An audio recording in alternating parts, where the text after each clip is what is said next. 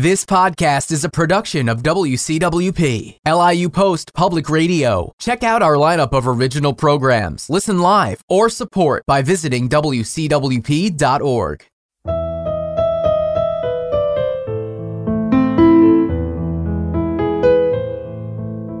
This is Anand Venigala, and I will be your host for the Letter of Liberty podcast, where we welcome guests to discuss literature, liberty, politics, news, and potentially all that is under the sun.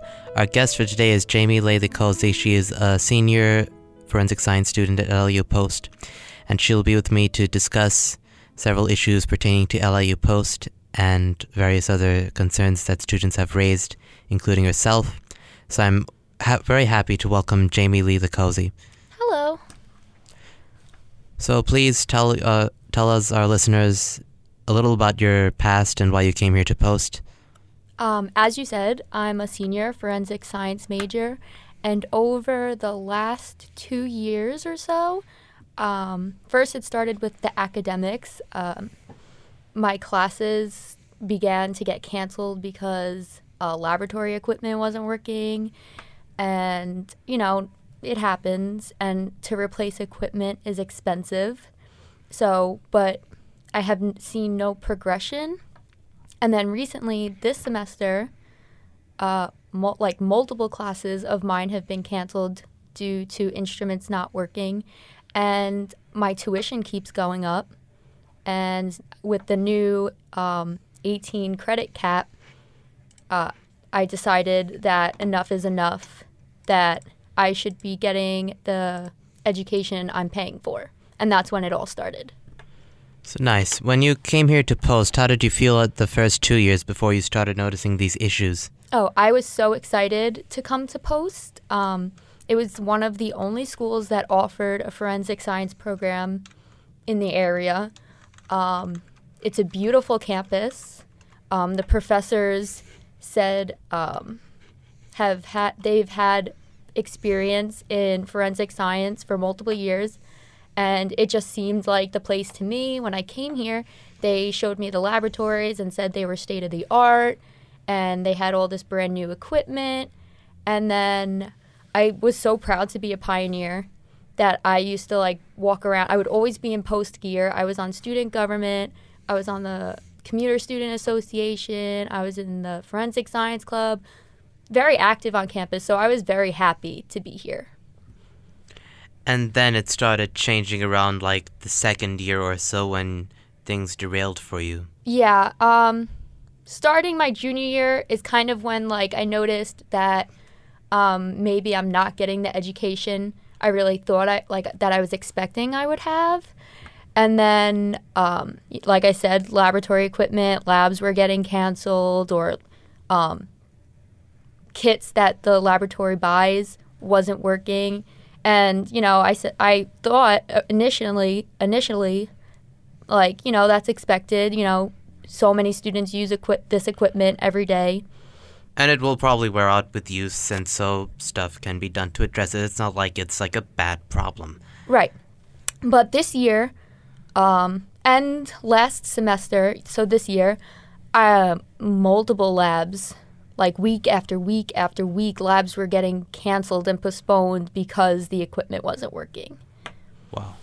And my tuition keeps going up. So if, I feel like I should be getting the education that I'm paying for, and no one's reimbursing me for missing laboratories that I can't have because my instruments don't work. And of course, this can have adverse effects potentially on when you graduate, right?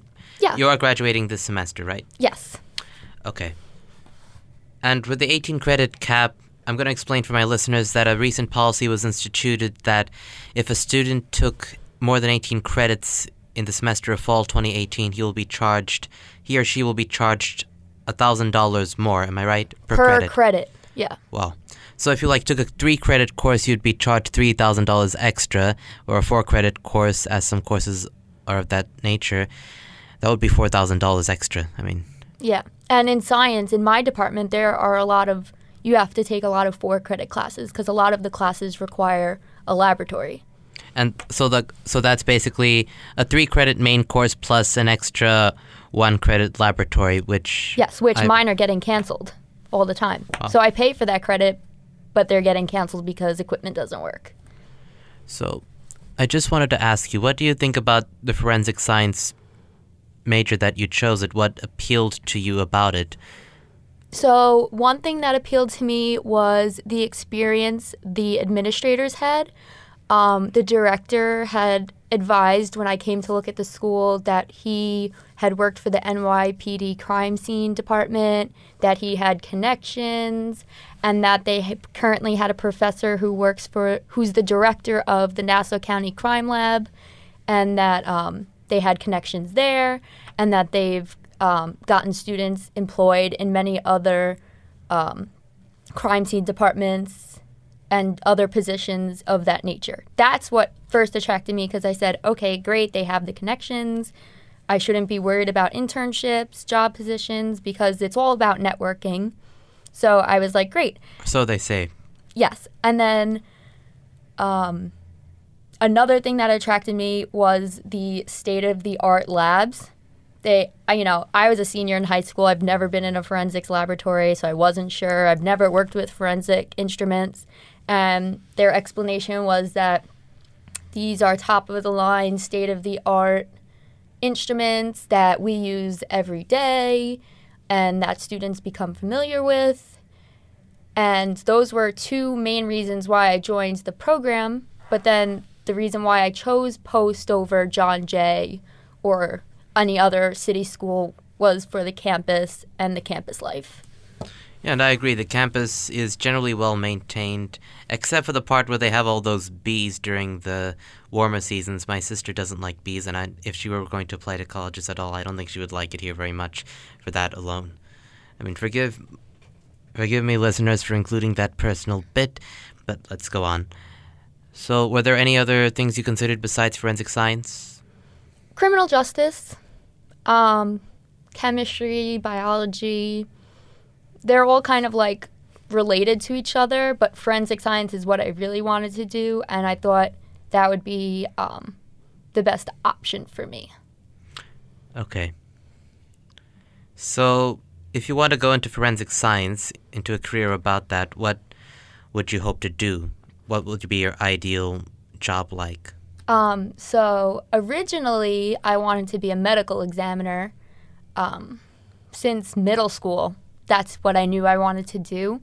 And up until this summer, when I did my internship, I discovered that that might not be the path for me. So now I'm not really sure what I want to do. It's definitely in forensic science.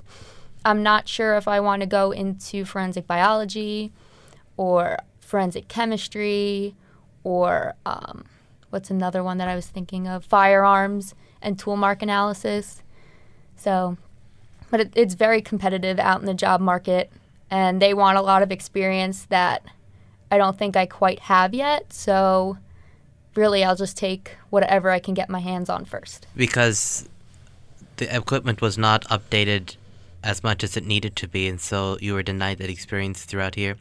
And if you had the choice to transfer, would you have considered doing that? Absolutely.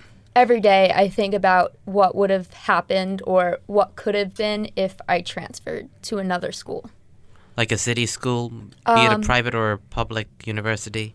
It wouldn't matter if it was public or private. I think I would look more into the reputation of the university, and there's a forensic school down in Tennessee, and they have what's called the body farm, and they do experiments, and they watch how bodies decompose in different kind of elements, and the students there help do the research. So I definitely regret not looking further into that school and definitely holding back my application to go there.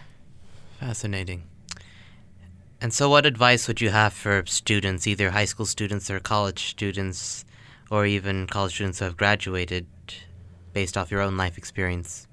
Don't do something because you think it's better for everyone else. Do it because it makes you happy, because it's what you want to do, and don't hold back. Yeah, so Do you want to talk about any of the issues that have pertained to the university besides just the forensic science, like any of the larger administrative issues, including some of the higher up cases or problems that you have noticed? Yeah, sure. So while trying to fix my issue of the instruments not working, I've spoken to many people that's part of the administration. I spoke to Campus Life. I've spoken to some people in my department, higher ups in my department. And when I go to voice my opinion, I feel like I go and I face lashback. Or lashback or backlash, is it called? Backlash, sorry. So I face backlash, and to me that's discouraging because that's what's preventing other students from coming and voicing their opinions. So would you care to explain what forms this backlash took? Yeah, so when I had given an interview for the Pioneer newspaper, I spoke about the instruments not working, and a couple days later, the head of my department came up to me and had told me that I embarrassed the administration.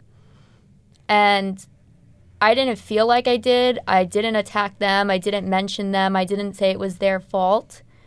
But he came up to me and said I had embarrassed him and his staff, which wasn't my intentions. My intention was to get new instruments that work so I can have experience using them so that I can get an internship later on. And so they won't be embarrassed in the long run when it does come out more often that their instruments weren't working and that this has been a problem for a long time.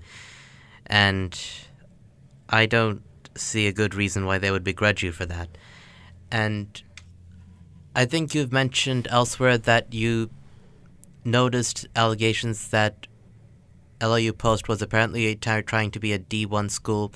For my listeners, the NCAA's Division I is the highest level of intercollegiate athletics sanctioned by the National Collegiate Athletic Association. The D1 schools include the major collegiate athletic powers with larger budgets, more elaborate facilities, and more athletic scholarships than Divisions II and III, as well as many smaller schools committed to the highest level of intercollegiate competition. And so, how do you think sports are faring into some of the administrative decisions? Because sometimes I've noticed that a lot of people, including families, care about sports more than academics or other things. And from what I've heard, that there are some families, like alumni at LIU Post, from LIU Post, who would fund the school only for athletics. Don't get me wrong. I think athletics are important. I was always an athlete. But I think there has to be an balance between academics and athletics. I understand we do have athletes and, a lot of them want to become professional athletes and whatnot, but there's also students who aren't athletes, and to see so much spending going into new athletic facilities while my department's crumbling, I don't think it's fair because, I don't go to the Pratt very often, but we had a tennis court, for example, and we just spent $5 million on a tennis club. But meanwhile, they apparently can't afford instruments for the chemistry department, which, I don't know, when I apply to a job, they're not going to ask me whether I enjoyed playing on the tennis court. Or whether you were the all-star tennis player or whatnot, whatever title they can give you. They're going to ask, do you know how to use the equipment, and will you be able to use it in these situations? Yes, but I think definitely being an athlete makes your application stand out. It shows that you can do other things besides academics and studying. So it's definitely important, but it's also important to have the educational background to excel in your job position. Yeah. I'm saying there should be a balance, but I feel like currently the school is putting more funding into athletics while the academics is sort of suffering. And one argument I could at least anticipate is a lot of cases in academics where students are majoring in things and they don't get good jobs afterward, whereas with athletics you could at least see some more profitable potential from that. That's at least the argument. And we also see the argument that more people might come to games and be involved in the whole athletic scenes? Because a lot of people like to watch college sports, as far as I know. Except for professional sports, I think college sports might be some of the most watched stuff out there. Am I right? College sports, yes, but I don't know if our sports would become more popular in our school if we were D1, because hardly anyone comes to our games now. So I don't think becoming a D1 school is going to make such a difference of more students coming out to see the games. You think it might be just useless or counterproductive, am I right? Currently, for now, yes.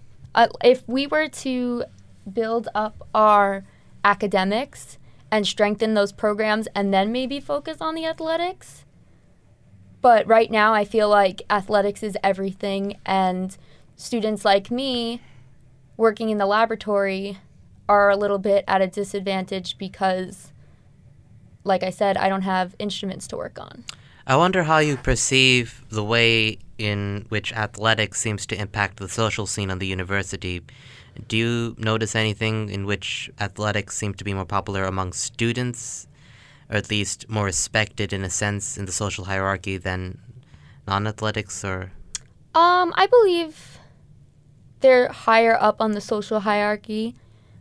I think students are definitely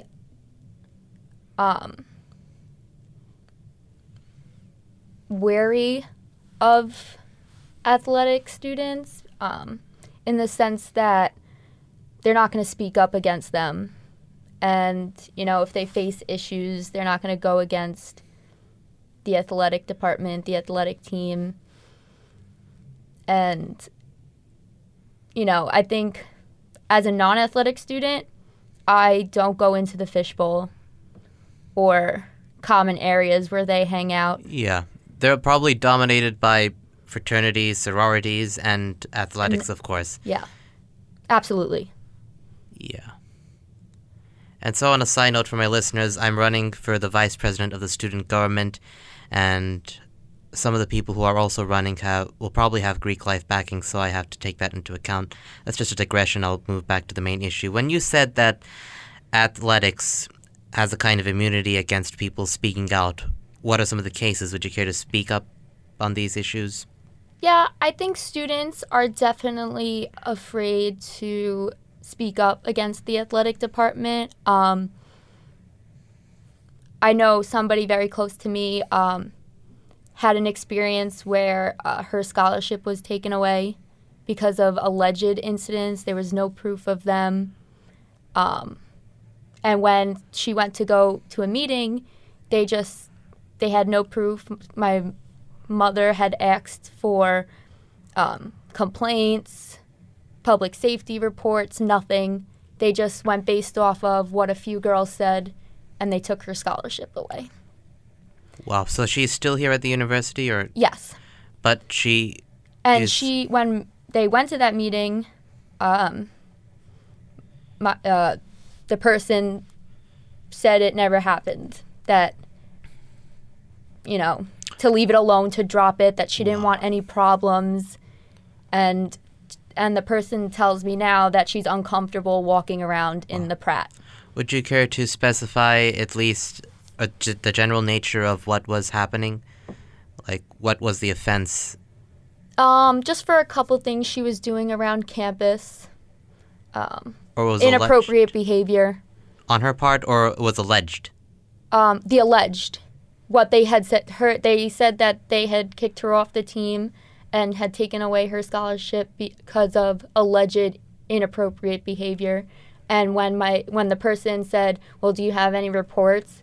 Do you have any public safety complaints or anything? They didn't have anything. Do you think it's appropriate to name names, or no?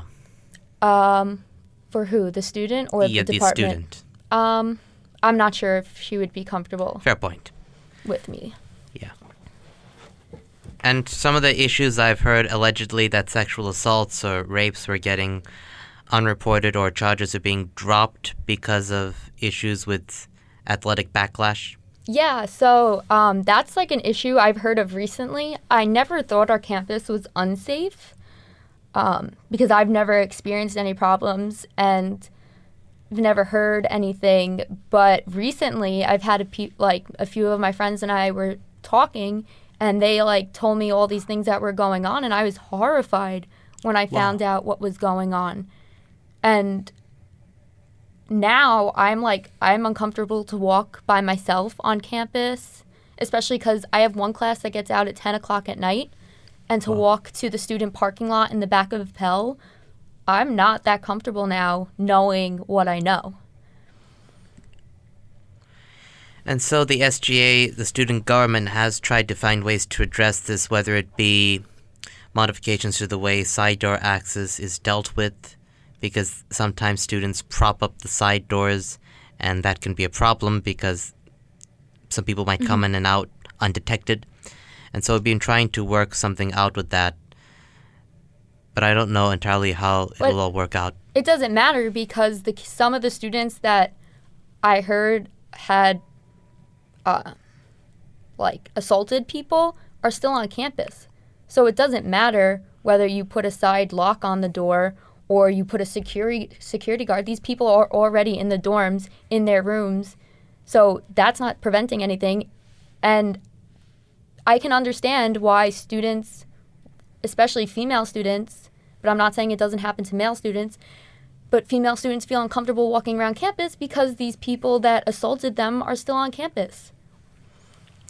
And apparently the people who assaulted them don't apparently seem to show much regret or remorse for what they did. I don't know personally the person that was accused of the assault, but I don't see anybody taking this seriously. I mean, he's still in classes, and apparently the football team was fighting to keep him on the team, which I think that shows that the school doesn't care or doesn't defend the rights of other students, and they're encouraging this kind of behavior, which to me is unacceptable. Or a better word, I think, would be enabling. Enabling, yeah. And I recently attended a town hall, and I remember the head of the public safety department speaking that, in a sense, we're one of the safest departments safest universities because we haven't had stranger rape or similar things. But I think some of the other things have happened where rapes have happened between people who knew each other in some way. And I would actually think that would be worse because broken trust, betrayals, etc. You get the point. Yeah, it's just that it probably happens more frequently because people know each other and people are afraid to report it because it's between acquaintances, you know? Whereas if somebody didn't know the person and wasn't worried about embarrassing the person or worried about taking away their future or their scholarship or their education, it would, that hampers them from reporting it. Could they actually lose their scholarship for real? I mean, if you're accused of assault, yeah, they're supposed to, if you're accused and they find you guilty, they can take away your scholarship and they can actually throw you off campus. But some of the people who actually have done wrong are still on campus, as you've noted, whereas someone was accused of it and we don't know if she was guilty, but she lost a scholarship anyway. Yes. Wow, that's not a very good sign, in my humble opinion. So what do you think we can do to deal with these issues? For one, I don't think they should tolerate that kind of behavior at all. I mean, if this student is sitting in classes, like you said, it makes posts look like they enable or encourage this kind of behavior, whereas if you told the student you can no longer attend classes here, students would take that kind of stuff more seriously, saying, do I really want to jeopardize my education, my tuition that I've paid here, something that'll be on my record the rest of my life. Whereas watching these videos on sexual assault and Take Back the Night, they're obviously not working because it still occurs. Yeah, and in one of the Take Back the Nights event I have attended, I've noted that one of these incidents did happen at a party at night where one of them was taken advantage of, and apparently I don't know the finer details about this, but that happened on this campus. And as I've known, some of these people have come to the university with these histories in the background. And what I've noted is that many of these rapes seem to be unreported, or at least there was no record or acknowledgement of any criminal reports. Because students are embarrassed. When you go to like these seminars or lectures about sexual assault victims, a lot of them will tell you they weren't comfortable to come out at first, or they're still not comfortable to talk about what happened to them.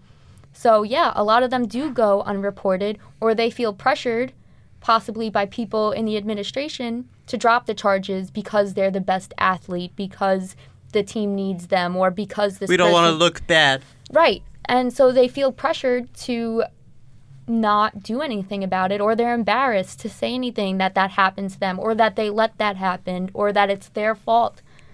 So, or in some of the more extreme cases, what were you wearing? What were you doing? Were you going right, out? Blah, blah, blah, blah, that blah, they'll blah. get judged instead of the person that actually did it. And so that's why I feel that a lot of these things go unreported, and that in their defense that they say, well, we didn't know about it because it wasn't written down, but students are afraid. And you can see in the newspaper how afraid students are, is that there's someone posting anonymous letters about things going on this campus. Someone's clearly not comfortable. A poet named Queen Mab, who I've read on this show at least before, and she wrote a poem about the tuition plan. I do not like the new tuition plan, which is to the tune of, I do not like green eggs and ham, I do not like it, Sam, I am. But I think it just shows that students are afraid to talk to anybody on campus. Yeah. And sometimes I've worked as a senator at large, and sometimes I've asked, are there any issues you want to report? And they say, no, everything's fine and everything's okay. Maybe it's okay for them, but I wonder if what you're saying is true, that in fact there are indeed issues, but they don't know how to say it, or it doesn't affect them, or they're probably just going on with their lives and too busy to think about them, or the most extreme scenario is they may be part of the problem. I've asked students to come forward with me and announce these problems, and when I have, the students' responses are, no, I'm uncomfortable. What if they prevent me from graduating? What if they make a mistake on making my programs? Or what if they... Like a deliberate mistake? Yeah. What if they increase my tuition? And I tried to explain to them that they can't do that, but students are still afraid, especially with the backlash that I've been getting. I talk to my friends, I tell them what happens, and they're afraid that this will happen to them. And a lot of them are not as, fearless as I am, or as I would say I am. A lot of them worry about things that, what will the professor think of me? Will they change my grades because of this? So, yeah. They can't do it, but there is a real possibility, so to speak, that it may be done in some way or another. Yeah, they fear that, they'll have to pay consequences for the actions they take against things that are going on here. So when you mentioned that you consider yourself fearless, was there a point when you weren't as fearless, or were you always this way in some form or another? No. I was very, conservative, I guess I would say, with my freshman and sophomore year. I didn't like saying much. I didn't like stepping on people's toes. Sometimes I would go the long way about things, trying to, make sure I hurt nobody's feelings. But enough's enough. This is my education. I'm paying a lot of money to come here, and I don't think they're providing the adequate resources that I need to do well in the future. And I don't take, playing with education lightly. Education to me is so important, especially because people around the world don't have the same educational systems that we have, that they don't have the same educational opportunities that we have. So when it comes to education, now, I don't play around. Okay, and so you've now spoken out because you've decided you can't take it anymore, and enough's enough. Mm-hmm. And I want to speak a bit about my experience. I haven't been as radical on campus as you have, but at the same, radical is not a bad thing. I'm just going to let my listeners know. But the first real news story I did for the Pioneer newspaper was on a professor named Veronica Delar, who spent 6 years about that time doing her work here for the university, and she did not get her tuition. And I decided to take it because it would be an interesting story, and I had to speak to a lot of people, and a lot of them said there was no good reason she was denied her tenure. And she did all the work, she did everything anyone could do, and she still did not get it. She was an economics professor, and a lot of people have said good words about her and her efforts here, and they felt that they lost something as a result of her departure. She's now at SUNY Old Westbury, and I guess that was my first foray into some kind of speaking out through the news. And one of the most recent stories I did was on the State of the University address cancellation, and I reported the voice of one of the people who noted that this address was cancelled and may have had something to do with the 18 credit plus issue. Yeah, I read both articles in that they were that it might have been because President Klein was afraid of protesters coming to the event, or at least that's what someone in my classes we might have talked about. Yeah. But yeah, everyone's thinking that there are problems with this university. I've talked to professors, I've talked to students, I've talked to multiple people on campus, and we're all thinking the same thing. And like I said, I used to not want to step on anybody's toes, and I, just wanted to come here and get an education. But it's listening to the faculty's complaints, to student complaints, that it's finally enough. Like, we need to do something. It's our education, and that we should be in control. Students should be in control. We're the ones who pay the tuition. Without us, what do they have? And we're the ones who are studying. Right. And if we don't come anymore, there's going to be no more academic program and no precious football or soccer or any other games. Oy vey. Yeah. So who do you think is doing a very good job at least addressing these things? Who do you think is at the forefront of the fight? For bringing these issues Yes. to administration? Yes, and also bring awareness. I think the students are in charge of the fight, but I don't think there are enough students currently. Whereas if we got together in numbers, all students, every student is concerned about this 18 cap, the theater department, the art department, the science department. All the students in those departments have to come together and say, we don't want this. Currently, there are only a few selective students and a few administrators that are voicing their opinions, but I don't think that's enough. Yeah, and one of the arguments I've heard for this new cap was that students were taking more than 21 credits and that this was not a good idea for your academics and for your studies. And that's fine, unless you have to do something special. I don't recommend taking 21 credits in a semester. But at the same time, as you've noted, people in science and arts departments need to take more than this to graduate not too late. Yeah. And also to learn a lot and to put this stuff on their resumes and get more experience in whatever very competitive field they're going to, especially theater. And at the same time, I don't think that's a good reason to charge extra simply for taking one too many courses, especially as education is inexcusably expensive today. Yeah, and especially with the problems that Promise has shown, they tell students, oh, they're on time to graduate. Don't worry about it. And then towards the end, they tell them, oh, you have to make up all these credits. So now students might have to go above 18 credits to at least graduate on time because of the mistakes that the Promise office made. My friend was supposed to graduate this May, and they're not because Promise didn't catch that he was missing 3 credits. So if he would have taken those credits this semester, I'm not sure what his credit counts, but if he was already at the cap, that now the 3 extra credits are going to put him over, and that he's going to have to pay $1,000 extra when he could have taken those classes this semester or another semester where he was under the 18. So do you think there are more reliable places to go to know how much you need to do besides the Promise office, in your opinion?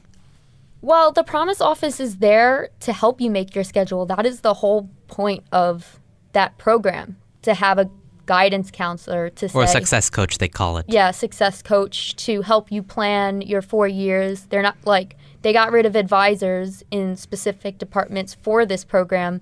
So, yes, you can talk to professors and they're going to give you their opinions of what you should do, but really, students are encouraged to go to this program to plan their 4 years here at Post. And I mean, head of departments and professors are busy. Sometimes they don't have time to sit down and plan a schedule with you. So that's what these people are here for, and they're the ones that are ruining people's tracks to graduation. Yeah, and one of my sources for a story I was doing on this Promise and Campus Life merger argued that this was, in his words, a damn travesty, because before they had a bit of a more divide and conquer when Campus Life and Promise were two separate things. Now it's just Promise. It's all mixed into one thing. Yeah, because people that were once involved in Campus Life and doing like administrative work are now part of Promise and making people's programs, where I don't know if they necessarily have experience planning out student schedules and knowing what students need for their particular major. Yeah, and so it's a learning experience for them and students at the same time, which I don't think is fair, because I go to this person for advice, for guidance, and they're misguiding me all the time. I do like my new success coach because I had Makame Namohoi, and then she left to pursue something in Hawaii. Then I got a new success coach, Julie Vasquez. I've had a good time with her, and I think she was very helpful. But I do see where you're coming from, because at the same time, I think too much centralization can be a problem. Yeah, some of them were amazing. I had Mickey. Unfortunately, she was fired, but I thought she was amazing. She was on top of her stuff. But I've had 5 success coaches in the last 4 years. And that's not supposed to be. The point of the program is so that you have one person that, you know, you go through these 4 years that helps you and helps build you and sends you off into the real world and prepares you for jobs. And I haven't had one more than a couple months. So I don't think this program's working. And especially because I go for advice, and my success coach tells me he doesn't have experience and that he's only a coach. And like, to me, that's unacceptable, because I'm supposed to go to him for help and I can't. And then, of course, you would have to switch to another success coach. Get familiar with them, and by the time that happens, I'll probably have another one, because they'll leave for a better job somewhere else. So I don't think it works. Yeah. And I don't think it's fair for students. Yeah, I agree. What do you think of the reduction from 129 credits to 120 credits for undergrad? Do you think that was a good idea? Or was that not very helpful in the long run? To me, I don't know if it was very helpful in the long run, because, like I said, I think education's important, and I've had to take a wide variety of classes in order to meet the credits. So a class that I took, a humor and advertising class, a class that I would never take if I didn't have to, but I had to fill a requirement. So I learned about advertising and what it takes to create a commercial, and I took several other classes like that. So I think it makes your education better. Yeah. And so with the reduction, students aren't forced to take classes that are outside of their major, which I think is bad, because now, instead of being like well-rounded and having like a background with variety, you're kind of just prepped for a one-track degree. I'm an English major myself, and I really like the major I've chosen, but at the same time, I have explored a bit outside, and I've taken a course in cinema, which is an elective, and a course in music history, and I really liked my time that I spent there. I got to learn various things about early music history that I didn't know much about before, like stuff about the Gregorian chant, the Ars Nova. Ars Nova was a new style that they were having at the time. madrigals, and various other things. And in the cinema class, I got to see a lot of really good films, including Seven Samurai, La Grande Illusion, The 39 Steps, Les Samurai, which is a French film about a killer, and more. Yeah, and those classes are interesting and they enhance your education. They don't hurt it. And I've heard a lot of faculty complaining about the 120 credits, that it's not good, that it's not enough. So I don't think it was helpful to limit it, but I think it does reduce the course, the course load on students per semester. So it's a mixed bag. Yeah. Yeah, I wrote a article on the core curriculum, which they're doing shifts to. Now it would be focused on a more thematic thing. Let me pull it up on the computer. And so the core curriculum, according to my story, a committee of professors have been working this year on reducing the number of credits in the core curriculum from 45 to 32 to 33 credits. Professor John Lutz of the English Department, Jay Deal of the History Department, and Amy Friedman of the Political Science Department co-chaired the thematic core curriculum committee. And this university administration's new core curriculum would be, the first year has 13 credits like Post 101, the first year seminar, Writing 1, Writing 2, Quantitative Reasoning, and then the clusters will offer classes in scientific inquiry in the natural world, creativity, media and the arts, perspectives on world cultures, self, society and ethics, power, institutions and structures. So it's more of a thematic core curriculum rather than on academic disciplines per se. And I don't know how beneficial that is. It may have some benefits, but Yeah, I'm very mixed about it, but to me, it didn't affect me because I already have 129 credits. I'm graduating, so it didn't impact me that much. And I came in around fall 2016 before they put in this plan, so I'm still currently on a 129 credit track. And of course, my time has been cut because I took AP examinations and applied that to the post credits. Yeah. You just have to watch and make sure that you're taking credits you need rather than have Promise assign you classes that you don't typically need or won't need.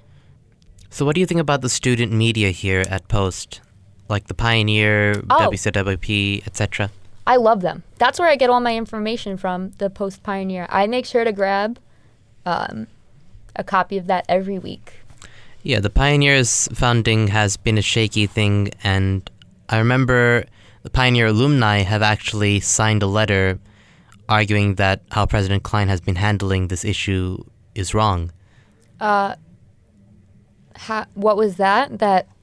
Okay, from this paid for by a Pioneer alumni message, we, the undersigned, represent 5 decades of staff members of the Pioneer, the student newspaper of your LIU Post campus, and we write to you in protest of your administration's current handling of that publication. Recent reports of your staff's heavy-handed oversight of articles in the Pioneer, a gag order on campus staff speaking to student reporters, and a funding cut so severe that it threatens the newspaper's continued operation, cause us to question your integrity as educators and commitment to the journalism students of LIU Post. I did hear about that, yeah. I think so. And I think the newspaper puts things out there that students aren't aware of, like that $4.8 million tennis club. I found out because of the newspaper.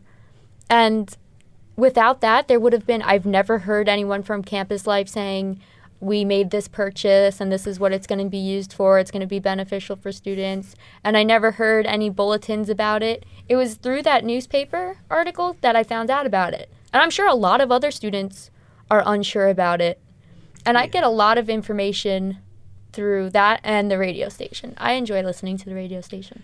And I think the Pioneer has also been very good with dealing with the whole issue of the 18 credit plus thing. And I was given advice by one of the professors on campus to stick with this story, that we have a good chance of giving some pushback. I think, yeah, if the paper is persistent on it and looks for answers, and I think they would be very productive because students aren't happy about it, and it may be through their articles they can encourage students to say, hey, it's time that enough's enough. Yeah, on another issue I noticed is campus bikes. I sometimes see them laying on the grass. Oh, yeah. Yeah, a new initiative was planned around homecoming, am I right? These Yes. campus bikes. That's when they were brought to campus, yeah. Yeah, and the plan was, like, students will, like, take them and borrow them and put them back. But unfortunately, Yeah. that's not how it worked. Some of them were just, like, leaving it there like that on the grass. I think some of them have even taken it inside with them. And I've heard also reports of people taking it into dorms and also dismantling these bikes. And Queen Mab in her poem considered it a great socialist experiment gone awry. Yep. That's not the exact words I can think of, but that's basically the idea. Yeah. Yeah, I think those bikes were a waste of money. Because the first day, there's no honor system. There's no, like, you don't do anything for a lock.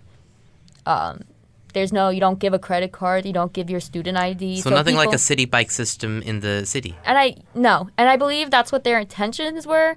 But in order to rent an umbrella, you have to give your ID card. Like, what made them think that giving students these bikes, they were going to honor, like, the property? I don't know what they were thinking. Especially when you have to rent an umbrella, you have to do a first come, first serve, depending on how many umbrellas are available there.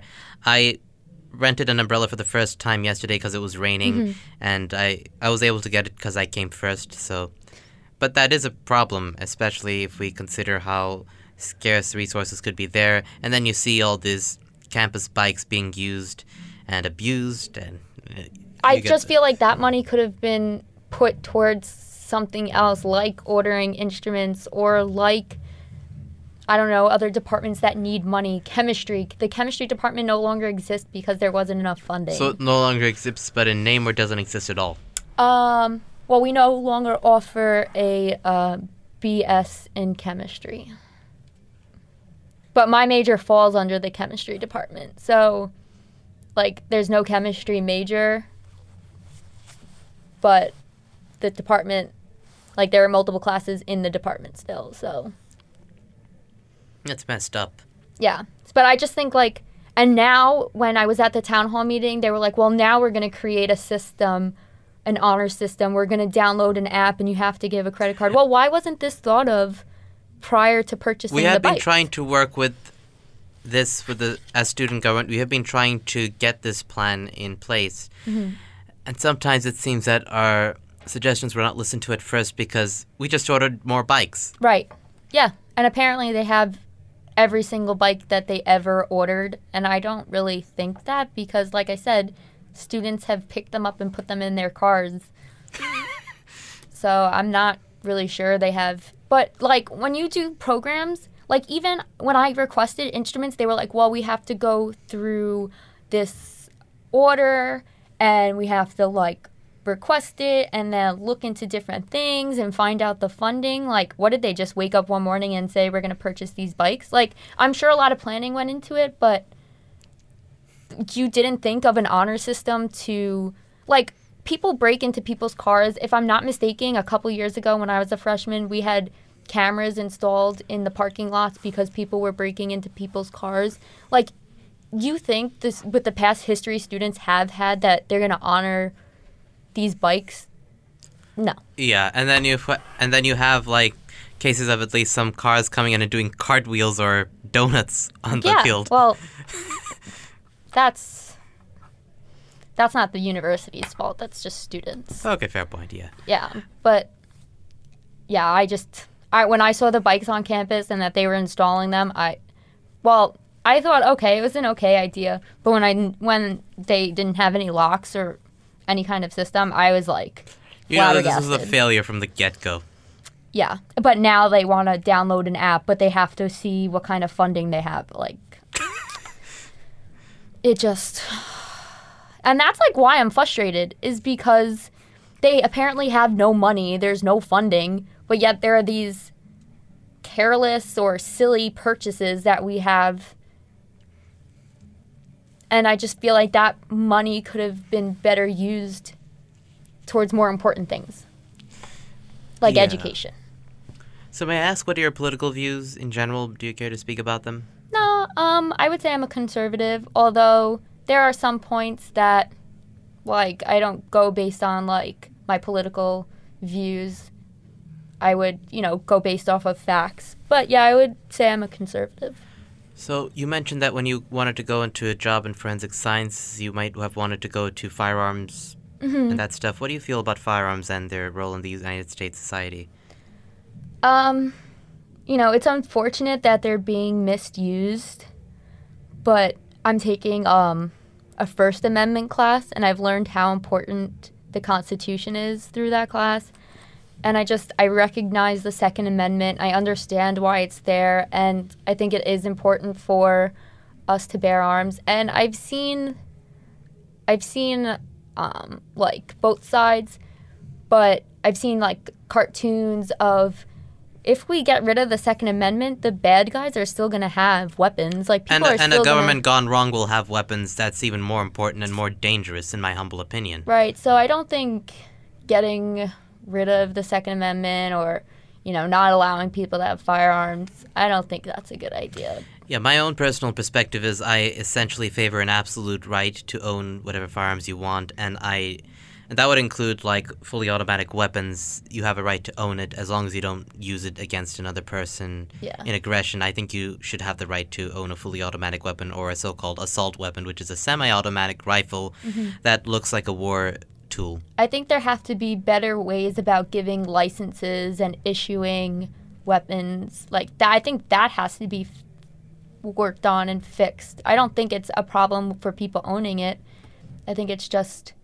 I'm not sure if they're as careful or strict about people owning to get a license and to get to buy a gun. So I generally favor that no regulation, no involvement in the issue of guns on the part of government, that they should completely stay out of this.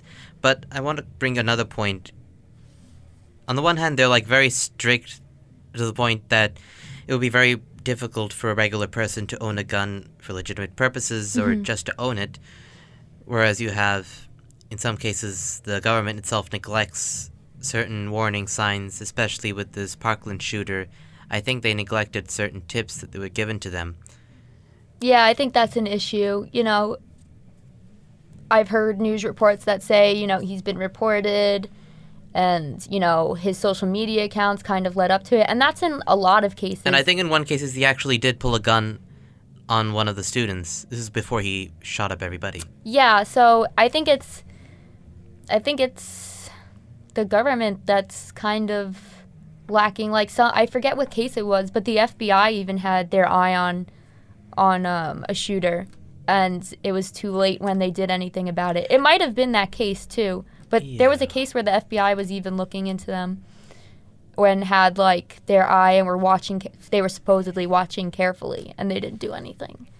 And I also think in some cases the government has mishandled things, like in 1990s when they were dealing with the Waco situation and they did a siege on Mount Carmel, and that ended up in a lot of innocent children and women dying, and that was horrible. And I think the way they handled it was very wrong. And say what you will about Koresh, he was an awful, terrible, very apocalyptic madman. But there are better ways they could have dealt with it. They could have arrested him at one of his stops if they really suspected he was going to do anything wrong, rather than trying to act like superheroes or boys with toys and then blowing everything up. Yeah. It's unfortunate what happened, but yeah. I don't think the bad guys are still going to have weapons. They're still going to have guns. So I think it's important for people to be armed. Yeah. But properly, with a license and with permits and so forth. So what do you think about the Parkland students' protests? I generally don't favor them, albeit I think they have a right to protest, and young people have changed history and many times for the better. But at the same time, I don't happen to agree with what they're protesting for, which is more gun control. Yeah. Good for them. They're practicing their First Amendment right. But I also would encourage them to listen to the opposing side and to go to their history class. Instead of walking out, I would encourage them to go to their history class, learn why the Second Amendment was put there, and possibly base their argument from there. Yeah. I've actually heard in some cases, I've heard parts of the media arguing that the Second Amendment had its origins in racism and trying to put down black revolts and a bunch of other things. Yet at the same time, there's this other side of the history where I think gun control is instituted by terrible governments And I think Hitler used gun control against Jews. I don't know if he used it against Germans, but I think he did use it against Jews. I'm certain, I think even Venezuela has now banned private firearms ownership, and look where they are. Yeah, as far as I know, I understand that like the First Amendment was put in by Thomas Jefferson and by James Madison so that the government couldn't gain control, that it would give citizens the power. And the right to speak. Right. So I would definitely encourage them to understand why we have guns, why we have gun laws, and then make their argument from there. And I know it's easier said than done because I've never been in a situation that they've been in, but it's definitely difficult because these are why those rights were put there, and they suddenly think they're just going to disappear. Yeah, I do find David Hogg pretty insufferable, to be honest with you. I'll just leave it at there for now. He's one of the main kids behind the movement. Yeah, but I mean, good for them for exercising their rights, you know? I mean, you don't see that on this campus. So, yeah, at least they're trying. Fair point. Even if we completely disagree with what they're fighting for, at least they're doing something. Yeah, I mean, so it seems nothing changes if you don't put your complaints and put your opinions and your ideas out there. That's why nothing's getting done at this school. So good for them for, you know, exercising that right. But I would definitely encourage them to learn about the Constitution and its importance. I just want to thank you for coming on this show. I valued your thoughts and insights and your coverage of the whole concerns that people have at Post, and I want to really thank you for taking a stand and speaking out. Thank you. I really want to see Post be the best it can be, and right now I don't feel that it is. So hopefully students, you know, like the Parkland students, start protesting and coming together to get what we want. God be with you. Until next time, this has been The Letter of Liberty, a podcast about literature, liberty, politics, news, and potentially all that is under the sun.